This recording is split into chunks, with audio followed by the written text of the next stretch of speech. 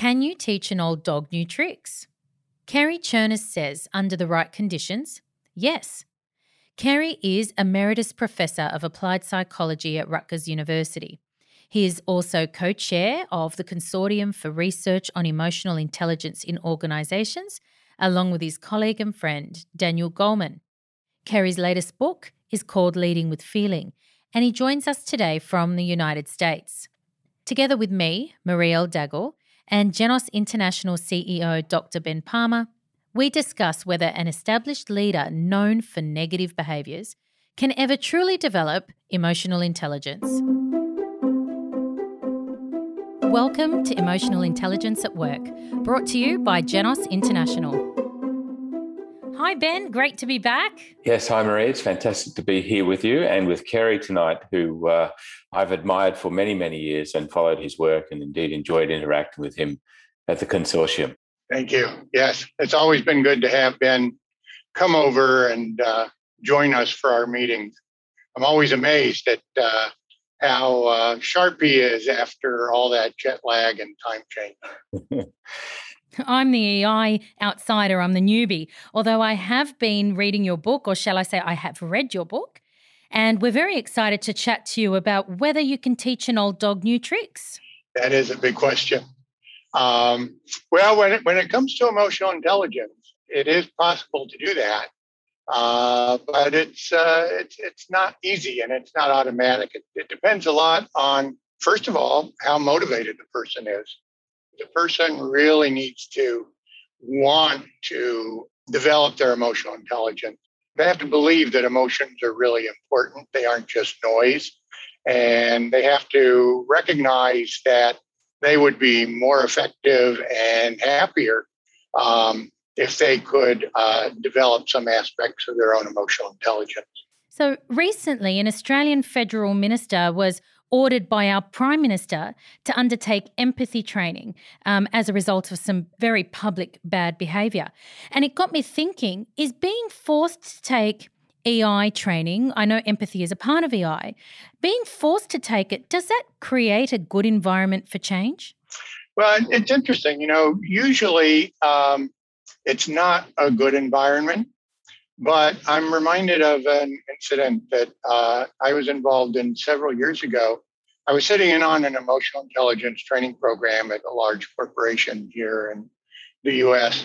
And I noticed there was one guy in particular who was really trying hard. He was having a hard time in a role play or something, but he was really engaged. He was really committed to doing it.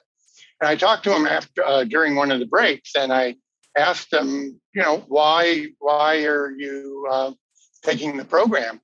And what he said really surprised me. He said, well, I have been accused of sexual harassment more than once. And my boss told me that I have to take this training. And if I don't, then I'm going to be fired. And, I have a wife, I have children. I've really got to get this right. When these incidents have occurred, I wasn't even aware that I was, being offensive. And that was an example, first of all, how someone who lacks some basic emotional intelligence skills really needs to develop those in order to avoid situations like sexual harassment. But also, it was an example of how someone who wouldn't normally be motivated to do it got motivated not because there was a carrot hanging over him, but because there was a stick. He realized he had to do this. But normally, it does work better if the motivation comes from more positive sources. But the person really has to be committed. They really have to be willing to do some hard work if the training is going to work. I would agree. I think that forcing someone to go and do the training is perhaps not necessarily the best method, but I think a very mature conversation with someone that says, look, the job you're in requires good levels of empathy, self-awareness, the capacity to create a positive work environment for others. How well do you think you're doing at that? Would you like some professional assistance in that kind of area, because ultimately I think if you can have that kind of mature conversation, this is boss to their direct report, sort of, if you like, saying, here's an investment we're willing to make in you if you're willing to really give this a go. I found that kind of environment does work well for the individual who perhaps has the EI capacity, Kerry, but doesn't have the motivation quite just yet, if that makes sense. You're right. Yeah. So what factors would determine whether an established leader who has entrenched negative behaviours can improve through EI development? One of the leaders that we interviewed for our book was a senior executive who had been very successful. He was very effective, very smart, very competent, a lot of experience in the job. And he had moved, he'd actually been recruited by this company from another company because he really stood out. But the culture was very different in the new company. He was used to a command and control. If people aren't doing the job, you yell at them until they do. And that was not working well in this new environment. And the CEO asked his VP for human resources to work with this guy to see if he could bring him around. So he became essentially his coach. But this guy who, we'll call Manny, Manny wasn't going to have any of it. I mean, he'd been successful for 30 years. He knew he was good. The problem was everybody else. And in fact, the first time this guy went into his office, he said Manny literally threw him out the door. But this VP for Human Resources had a lot of emotional intelligence, and he persevered. And, he would chat with Manny whenever he could. He would, praise Manny whenever Manny, showed some, sparks of empathy and compassion. But what really turned it around was they were talking one day, and Manny said, I don't think this is working for me. I'm really looking forward to moving back to the Midwest, which is where you just come from. And it's not just the job. I'm having all kinds of problems with the mortgage on our new house. And so the VP for Human Resources said, well, let me check and see if we can help you out with that. So he went to, some of his people, and they looked into it. And they were able to help Manny out with this very tangible sort of need that he had that wasn't even directly related to the job. And that was what really did it. From then on, Manny really was open to what this VP for Human Resources was trying to do. And the VP for Human Resources tried to continue, using that kind of approach that Ben was just modeling so well. But now Manny was really open to it because this guy really went, the next level to help him with something that was really concrete and tangible. Mm. The other thing I would say in terms of motivating people to work on their emotional intelligence is a lot of people who, let's say, are quite average or low in emotional intelligence aren't just average and low at work. They're average and low socially, romantically, with their kids. And so there's another kind of leverage there, if you like, of motivation. It's just to say this can help you in many aspects of your life as well. And I don't know about you, Kerry, but I get tickled pink when the leader, sort of comes and says, oh, yeah, the team's performing better, which is great. But I really developed my relationship with my, 17-year-old son or daughter or whatever. That's really where I think the reward of doing this kind of work comes from. Absolutely. And I've seen that happen a lot in training programs I've done. People will come up to me afterwards and say, I'm not sure yet how much it'll help me on the job, but boy, I've been using it with my teenage son, and it is really working well with him. How long would it take, if at all, for someone like this to truly gain and then effectively exercise EI? Well, it certainly takes longer than, 1 3-hour session. It just can be useful in introducing the topic, but people are not going to start changing based on that. Even an intensive weekend or a week-long retreat is usually not enough.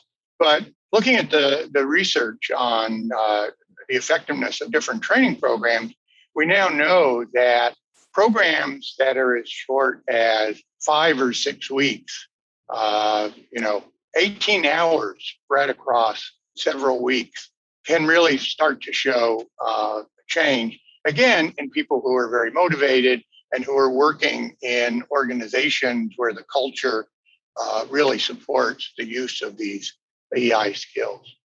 So it does take a while. It takes a lot of motivation and persistence, but in the right conditions, it can happen, within a couple of months or so.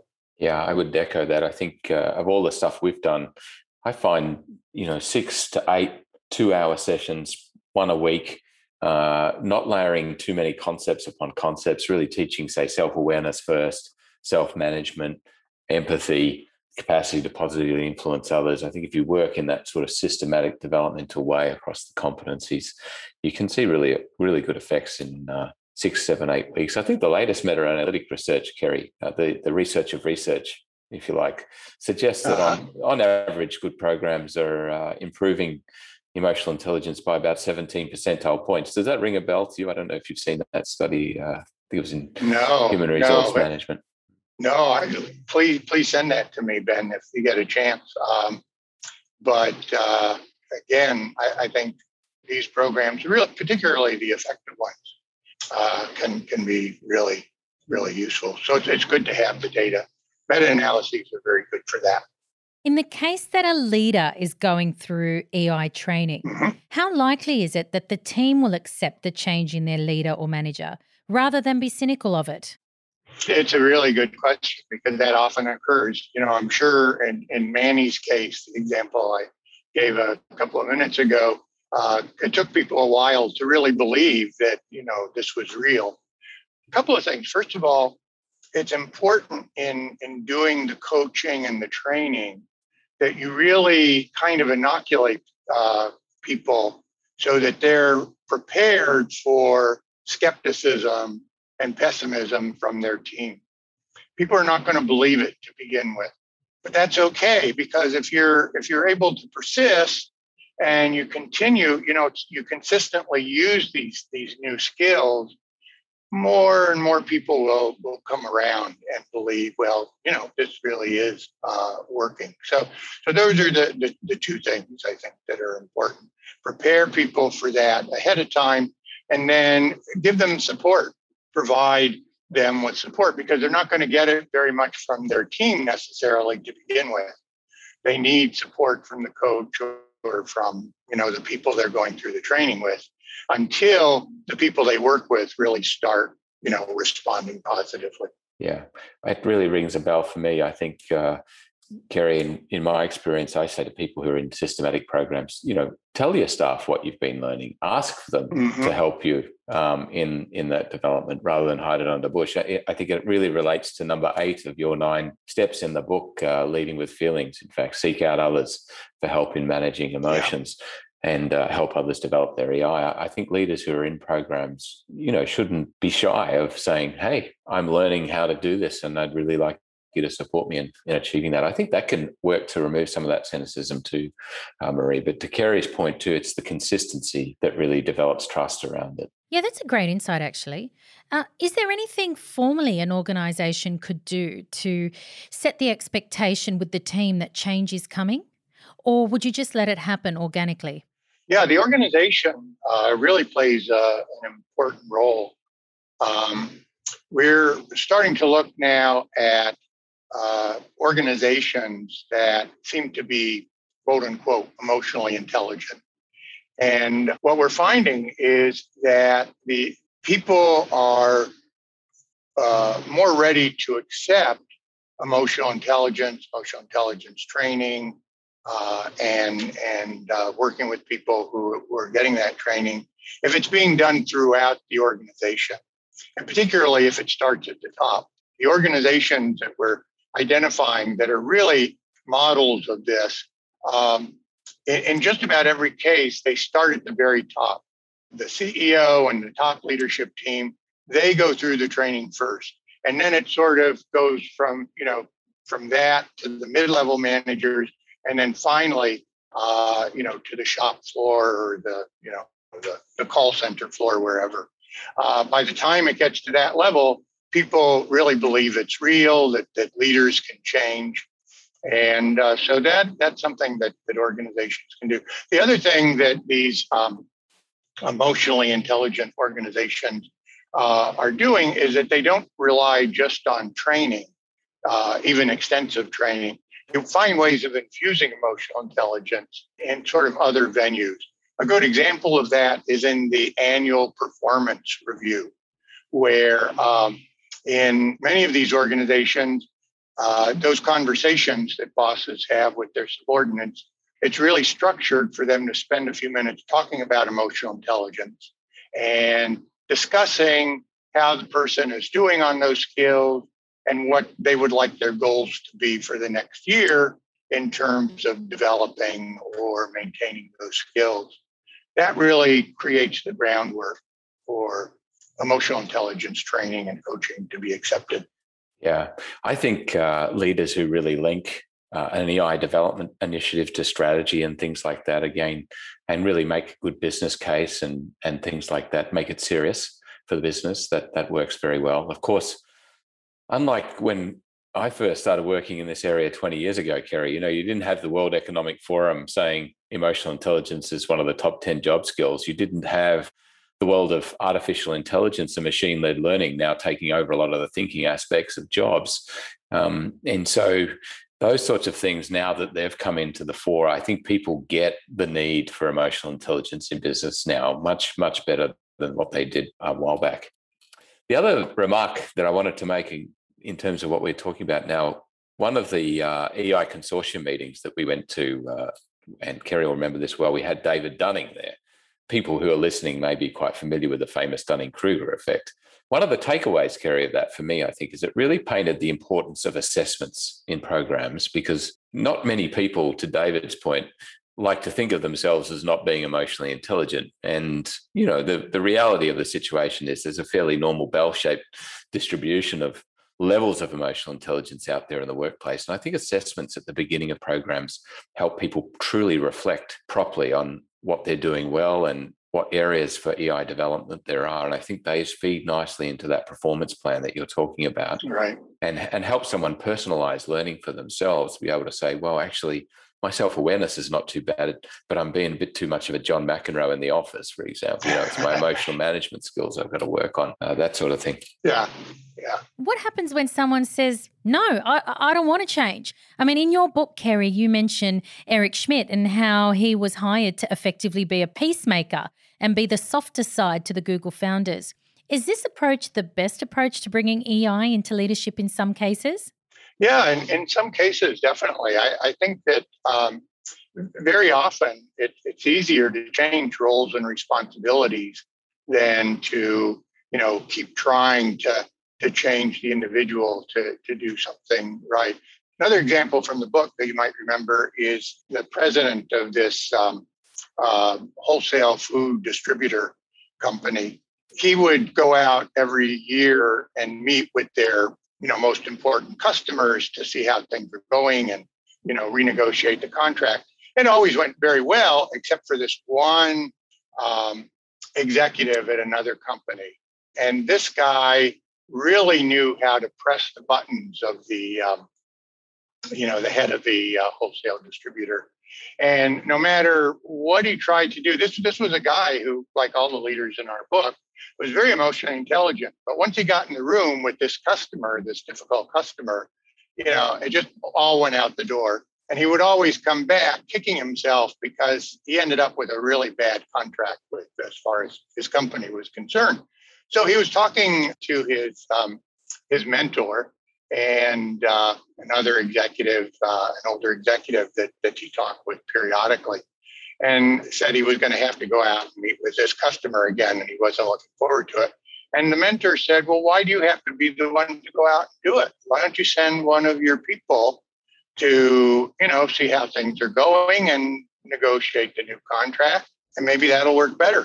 And so that's what he did. And sure enough, it was amazing. This guy had been, trying everything he could think of to, handle this difficult customer better, when all he had to do was have one of his executives go out and do it, and boom, worked much better. So I think that's another example of how very often just, changing the role, giving the role to someone else who has the emotional intelligence skills, perhaps, that are better in that situation, makes a lot more sense than really trying to change the individual.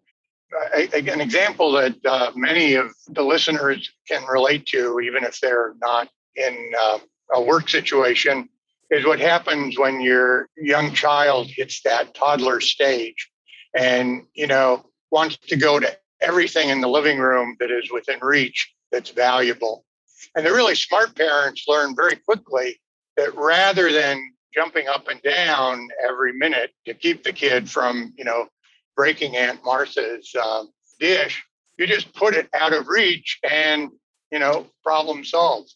So, these examples are sort of corporate leadership analogs to the working with toddlers. Yeah. The Google of Australia is this company called Atlassian. You might have heard of them. Very famous Australian company. And apparently, just the other day in one of our newspapers here, there was a bit of a write-up of their chief of staff, a person named Amy Glancy. And apparently, Amy acts as a little bit of a sounding board for the two founders of the company, helping to smooth little ripples out, I think is one of the comments that was made in the paper.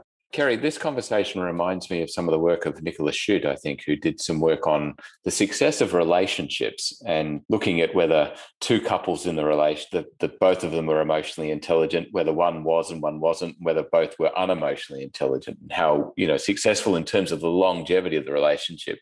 And anyway, as I remember the findings of this research, Nicola was saying in her article that she found that the people where both people in the relationship were unemotionally intelligent had the shortest term relationships typically, followed by people where one was and one wasn't, except where the person who didn't have emotional intelligence was willing to accept that and lean on the partner for advice and input in situations that really called for it. And I think it's a nice analogy to what we're talking about here. Yeah. Your book outlines 9 strategies of emotionally intelligent leaders, which makes it sound achievable, or dare I say easy. What are the top 3 most common obstacles or challenges that leaders might face the first time they use them? The first one is it may not work. In fact, it probably is not going to work in every situation. But that's, if people expect that to be the case, then hopefully they won't become discouraged and, give up on everything. And also recognizing that emotional intelligence is not a panacea. You can be very emotionally intelligent and, still not reach your end results all the time. But, it's sort of like in baseball, excuse me for not using a cricket example, but there's probably something analogous to it. In baseball, the batters go up, and even the best batters of all time, more often than not, will not get on base, right? I mean, if you have a batting average of 300 or better, you're one of the top batters in the league. So, think about that as being sort of indicative of life in general, and certainly indicative of emotional intelligence. You can be an emotional intelligence star and still, a lot of the time, strike out or not get to first base. So recognize that. Don't think that it's going to be a failure. A second obstacle I think that people encounter in terms of, when these failures occur is that it's very difficult to, the strategies, one thing we found and that we tried to do in the book was to articulate strategies that are very clear, very simple to understand, and, within a few minutes, people can start using them. People need to be aware that, it takes time to get to the point where you can use these strategies naturally without even thinking about them. And even when you're using them a lot, when you're in a stressful situation, it may all go out the door. It's sort of like when you're in a weight loss program and it's your birthday and you go out and you sort of cave in and have a hot fudge sundae. It's sort of an analogous situation. At that point, there's a temptation to say, I fell off the wagon. and to give up on the diet. So that's another obstacle, not being able to use the strategies when you're in a really difficult situation. And the third obstacle, which we've already talked about, is being in an organization that doesn't reward the use of these strategies.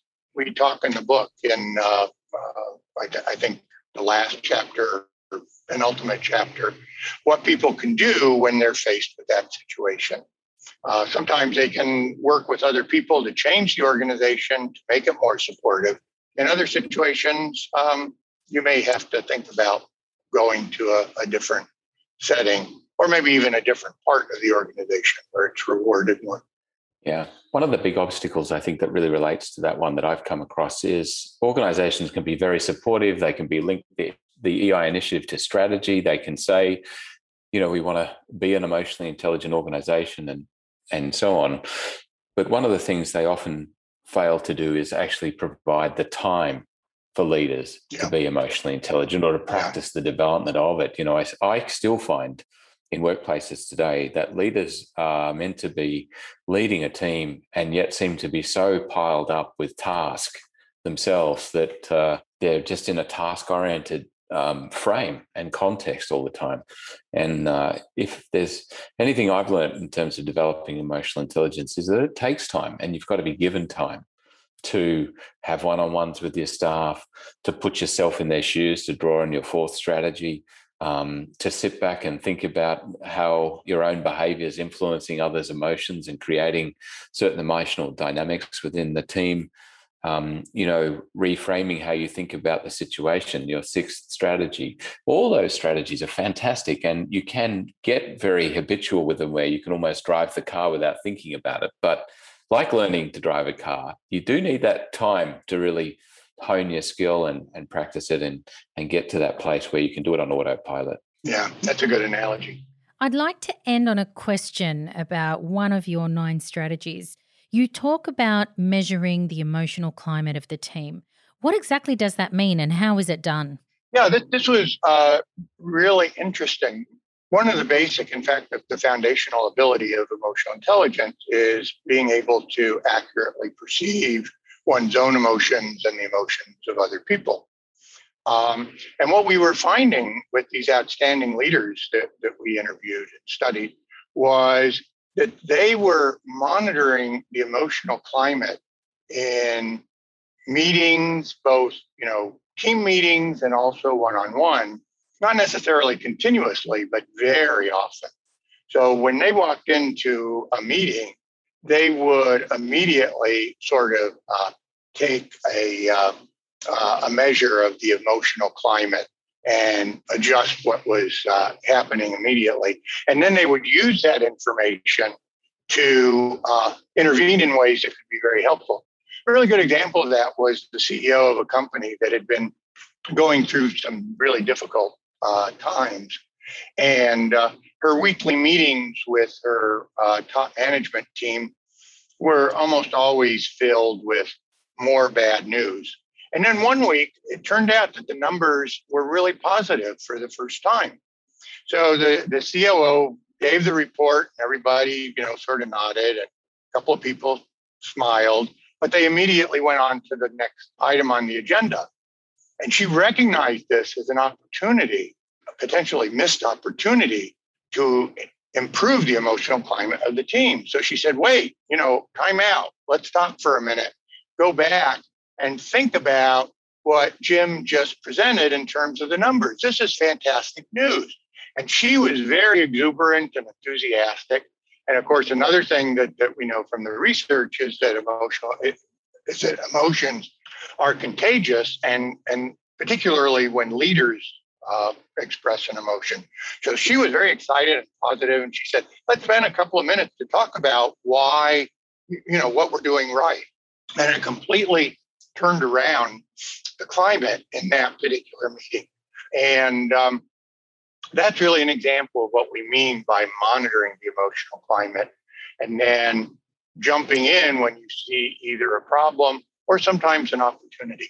Kerry, emotional climate's become a very interesting topic here in Australia. There's a very famous study that was done looking at the financial performance of organizations and their emotional climate, looking at organizations that performed really well financially, how often their staff felt certain emotions versus organizations that performed poorly. And I think it also speaks to one of the misnomers, I think, about emotional intelligence. I think a lot of people sometimes sit back and think, are you guys, with all this psychobabble around emotional intelligence, trying to create utopia where people come in and they feel positive and valued and cared for and so on? And I think with emotional climate and emotional intelligence, the answer to that is no, that's not what we're doing at all. We're trying to help people intelligently respond to their emotions. Yeah.